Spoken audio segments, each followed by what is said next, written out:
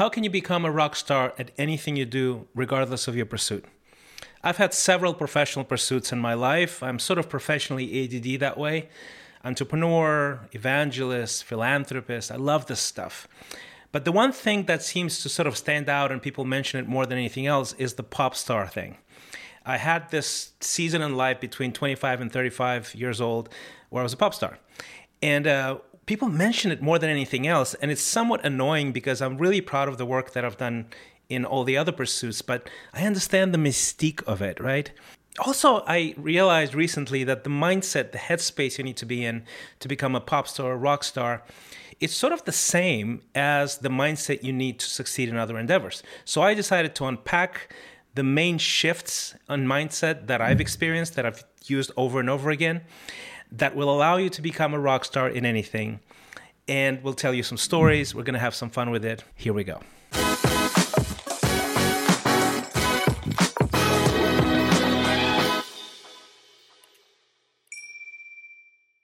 I will unpack the mind shifts, the changes in your headspace that need to happen to become a rock star at anything in just a second.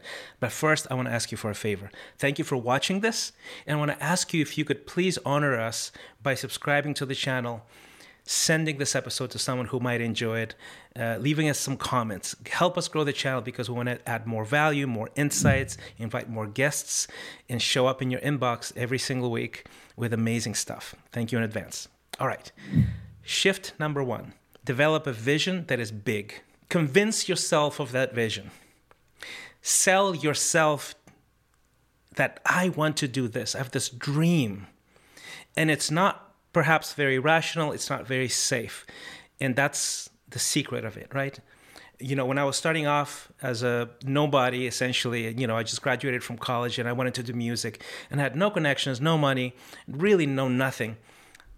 I had to psych myself up and say, look, I'm young, I have time, I don't spend too much money, I can live in a shoebox, I can eat minimally, but I want to go for the stars here. And I want to convince myself of it first. But then the next step is convincing and saying that out loud and saying it to others, family members, friends, potential people you can work with. It's exciting. It's inspiring, And then you have sort of this thing that you committed to publicly, and it's harder to back out, And it will drive you to overcome obstacles. It will drive you to overcome rejection because things like this always take a whole lot of rejection. You have to get used to it. You have to get used to failure. You have to get used to hardship. You have to get used to obstacles and rejection. And the only way to overcome, and that's why most people don't do that, right, is to develop a vision that is so big, so bold, and it's communicated with such enthusiasm that now they can't back out. And now it's sort of connected to other people. And the connection I make is love. I think love is really important as a vision. If you say, look, I'm doing it for me, but I'm also doing it for my family. I'm also doing it for the people that I will help in whatever capacity. The Bible says that without vision, people perish. And I think when you develop a vision that is bold enough, big enough, exciting enough, it makes you feel fully alive, and it takes you to levels of performance, of endurance that you didn't know you were capable of before. It's a little bit of an obsession, right? I had to basically say, look, you don't know who I am. You see maybe like one demo from me, badly recorded, but this is going to be amazing, and let me describe it to you. I'm going to sell you the dream. So I had to convince people like musicians that maybe I wanted to work with, dancers that I wanted to work with, producers, people that would arrange the music, managers, studio heads. And I had to sort of exude that confidence, right? Because I couldn't pay them, and they have to buy into the dream. And you can do that with anything. You can do that with a book you want to record, a YouTube channel you want to develop.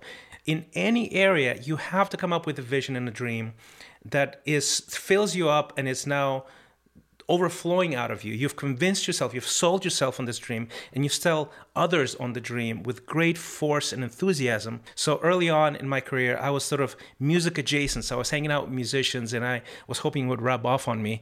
And I literally didn't have any recordings, nothing. And I had some ideas. That's all I had. And my first break came because I was already sold on the dream myself, right? Is I was at this after party and somebody comes over, and at the time you couldn't record music at home, the technology didn't exist. So this guy comes over and says, "Hey, you look like you could be like an artist type," and I go, "Yeah," and he goes, "So I own a studio, and I feel like you're exotic looking enough that maybe you could do something with that. Do you have any material?" I said, "No." He goes, "So who's going to write the songs?" And I said, "I'll write the songs." "Who's going to write the lyrics?" "I'll write the lyrics." "All right, I'll see you on Monday." Well, what he didn't know is that I never wrote a song in my life, never wrote a lyric in my life. And I basically, a few days later, before we met, went home and wrote a song and wrote some lyrics. And they were actually not bad. I actually used them in my second album, not the first album, but the second album. Well, the reason I tell you this is that would have been impossible to do if I wasn't full of vision that is bold, that is big, that it was even beyond what I currently could do. But if I had this confidence to sell him on the vision. And when I met with them, I played them a little demo and I said, here's my voice, here's some of the stuff, here's the style of music. So I could sell them even beyond the things that I could show him at the time. And he bought it. He's like, "Okay, I'll give you studio time." And at the time, studio time was way outside of my range, right? So it was a blessing. So I said, "Okay, what's the next step?" He goes, "Well, I have this producer who can arrange it for you." The producer was terrible. So I had to go find another producer, another person who could catch the vision. I had to sell him on that vision. "I want you to work with me and for me, be my partner in this, because we're going to do great music. And here's some CDs," at the time of CDs, right? "Here's the stuff that we can do." And he was like, "All right, okay, I'm convinced. I'm in." And he became my business partner, my producer. Then we had to go and sell it to a manager, somebody who could find money, who can find gigs, who can pitch our stuff to TV channels and studio heads and things like that. And we found somebody like that, and we said, "Here's what it's look." I mean, we had nothing to show. I want you to hear this. You don't have to show anything. You have to dream big first, and you have to be convinced yourself of this dream. And we are fueled by dreams. And when we are not fueled by dreams, we sort of wither, to be honest with you. And it doesn't matter if your dream is to be a rock star or an engineer or a medic or a doctor or just be the best mechanic in your shop. It doesn't matter what the scale of it is, as long as it's a dream that is yours, that you're passionate about. The second shift that you need to make, and it's sort of in contrast with dreaming big, way beyond your capacity, way beyond your reach, is starting small and actually enjoying the journey and investing in small little steps. So for me as a musician, it was writing the first song and then arranging the first song. And then, okay, how can we record the first song? So we had some studio time with the studio that gave us a chance, and we had enough for 3 songs. Okay, we have 3 songs. You know what? They're not the best songs, to be honest with you, right? Okay, we need some more songs. We need to get better at this. And we just kept writing songs. We actually moved in together into this shabby little apartment, my business partner and myself, and he had this keyboard, and we just spent hours and hours and hours banging away at the keyboards and combining lyrics with music, with structure, with style, and listening to music together. These baby steps, this minutia, this daily stuff that can be super frustrating. That's why you need the big dream, because it helps you go through this stuff. And you're not good at it in the beginning, right? So the first stuff you produce is always terrible. If you're a book writer, everybody knows what's a terrible draft. The first draft is always terrible at anything you do. So the dream fuels it, but you have to focus on the process. And the process is daily, it's hourly, it's small little steps. And everything takes longer, and it's harder than you thought. Always. It's more expensive than you thought. Always. So when you're developing something, okay, it's not music, it's a product or a service. What's the service for? Who is it going to serve? What problem is it going to solve? Does something like that exist? How can you make it better? What would they buy it from you in the first place? Asking those questions and then and talking to people. How do I communicate that in a way that is distinct? What's the market product fit? We help startups with this in our business all the time. And the dream has to become very granular, right? So the dream could be as big as the next unicorn or the best service, the most compassionate nonprofit. But then the minutia, the daily, the small baby step stuff comes in, and it's fueled by the dream, but it has to be a value and a treasure and a passion on its own, right? Because the dream is not going to become reality until you take it through this, to the pain of experimenting and pivoting and experimenting and pivoting and making small little adjustments on the website, on the messaging, on the imagery, on what the offering is. How do you package it? Why are people going to buy it? Why are people not responding to it? And you have to be able to love that process, right? And you have to be able to love that process. And the problem is that we can dream big, but be disconnected from the reality of daily changes. And that dream never happens, right? So it needs to be combined, because in the words of James Clear, I quote him all the time, is that you don't just rise to the height of your aspirations, which is the big dream. You fall to the level of your systems, which is the small stuff. And you sort of need to have both. You need to have the aspirations, I think, to fuel you, but you need to have the systems to actually match the aspirations. After the first set of 3 songs, we sort of landed on a nice sound and a signature sound for the next 3 songs, right? And we saved up money and we invested all of it in this really good studio, and we recorded it. We had 3 songs, only 3 songs. And we were like, okay, this is good. And we started doing a show around those 3 songs, right? And we choreographed, and we would practice 3.5 hours a day, 4 or 5 days a week on these 3 songs. It took about 6 months to create a little micro show. That's what we did. And then we were like, okay, so let's get a gig somewhere. And we got a gig at a club, and we would do this 3 songs in this club. And then we'll start adding more and more and more. And you go from one club, and your performance now informs the way you write and you perform, and you change lyrics and you change structure because you got market feedback, right? That's what happens with any product, any service. Market feedback. Take it out there, the minimum viable product. That's sort of the term in the tech world. Minimum viable, the minimum thing that you can put out there and say, hey, buy my thing. And most people will say, I don't like your thing, I don't want to buy your thing. But at least they give you feedback, and then you sort of work on the thing a little bit more and say it again, buy my thing. And actually would give away our thing for free all the time. Why? Because you want the feedback as much as possible, not the cash flow, but the feedback. So we did it over and over again, and it would be small venues, and it would be successful, somewhat successful, and we could make adjustments, make it better, and rehearse, pivot, small steps, baby steps. You got to fall in love with the process. The vision fuels it, but the systems are the thing that you need to grow. And then eventually it goes, wow, we got fans, right? A small group of fans. Word spreads. You get a gig in another club, and I would do 6 nights a week. I would play nightclubs, and it would be a terrible, honestly, lifestyle in the sense that I would come home at like 5 o'clock in the morning, and but that was the price that we paid. And we went from small clubs to larger clubs to larger clubs to radio and television. And that takes me to the third part of the formula of the mindset shift I need to make to be a rock star in anything. Before I share the third mind shift that needs to happen in your life so you can be a rock star in anything, I want to invite you to sign up for my newsletter. Headspace by Christian Ray Flores is my newsletter. You get it in your inbox the minute it comes out, before anybody else does. And the other benefit is that it not only includes videos from Headspace, the YouTube channel, but it includes the books I'm reading, the things that inspire me, the breakthroughs, the ideas.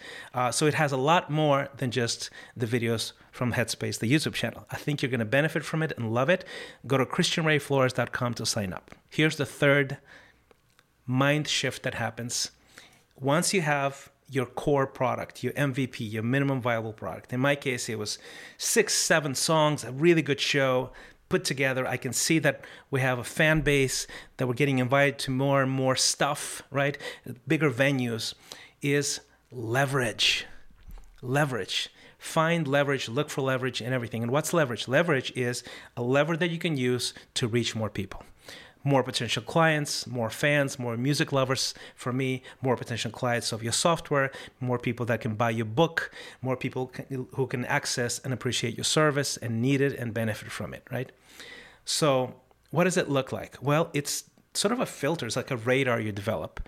Where can I add value and people would want me there and they will add value to me? So it could be a guest on a podcast, right? It could be starting a YouTube channel like I'm doing right now. This is leverage. It gives me more eyeballs. I can share my message, the insights, the value that I can bring to other people for free here on this YouTube channel. In those days, for me, it was going from a smaller venue to a bigger venue to a bigger venue. The first time I saw my picture in a magazine, that was amazing. That was leverage. And then it was radio and television. And this was before Spotify, before iTunes, right? So if your song is playing on the radio, I was losing my mind, right? The first time you see yourself on television or on MTV, at the time MTV was a massive thing. That was before YouTube. You've made it. Like, you are on MTV along with the other people. It's crazy. It's amazing. The first time I saw myself on a cover of a magazine, that was surreal. That's all leverage, right? Who can you partner with? Who can you become a channel partner with for your software? How can you promote it well? This is all leverage, right? I leveraged my 3 labels that were competing to sign me in a particular way, because they were all saying, look, if you sign with us, we'll give you this, and no strings attached, but we want you to know that we are serious and we have influence and we can really benefit your brand. So one of them offered me a spot at a New Year's Eve show, which was prime time, and millions of people would watch it. And I'm like, this is the leverage that I need. So I took that offer and I was featured on that show, and millions of people watched. On January 1st, after it aired, obviously, I woke up and people were recognizing me in the streets, and that was just a surreal experience. This is how it's built. A vision that is so crazy that because of where you are at the point of declaring your vision and your dream, it sounds ridiculous, but you have to sell yourself on this, because that's what takes you to enduring the hardship and the rejection and the pain. Sell yourself on the vision. Attach it to love. Who are you doing this for, right? Because that will take you through the hard times. Then really fall in love with the small stuff, the tweaks, the pivots. Put yourself out there with an MVP and see how people respond. What are they critiquing? What are they not getting? If you put your new website on and say, hey, for somebody who doesn't know who you are, look at the website for 3 seconds and shut it down and tell me what I do for a living, and that if that's compelling. If people are confused about what you're doing after looking at a website for 3-4 seconds, you don't have your messaging right. That's some of the stuff that we teach at our marketing company, Third Drive Media, by the way. You can take a look. It's not about your ego. It's not about the vision. It's about the systems that get you, that match that vision. And the third thing is leverage. How can you show what you do, the value you add, the gift that you are to the world through more channels and on more platforms? And how do you choose those things, and what works and what doesn't? Those are the 3 things. The more I think about it, the more I go, you know what? This is universal. It doesn't have to be music. My wish for you is that you pursue your dreams with great passion. If you want to learn more about this, check out this other video that I have on the YouTube channel. I think you're going to love it as well. Thank you for watching. Once again, please subscribe, leave us some comments. We'd love to hear back from you. Thank you, thank you, thank you.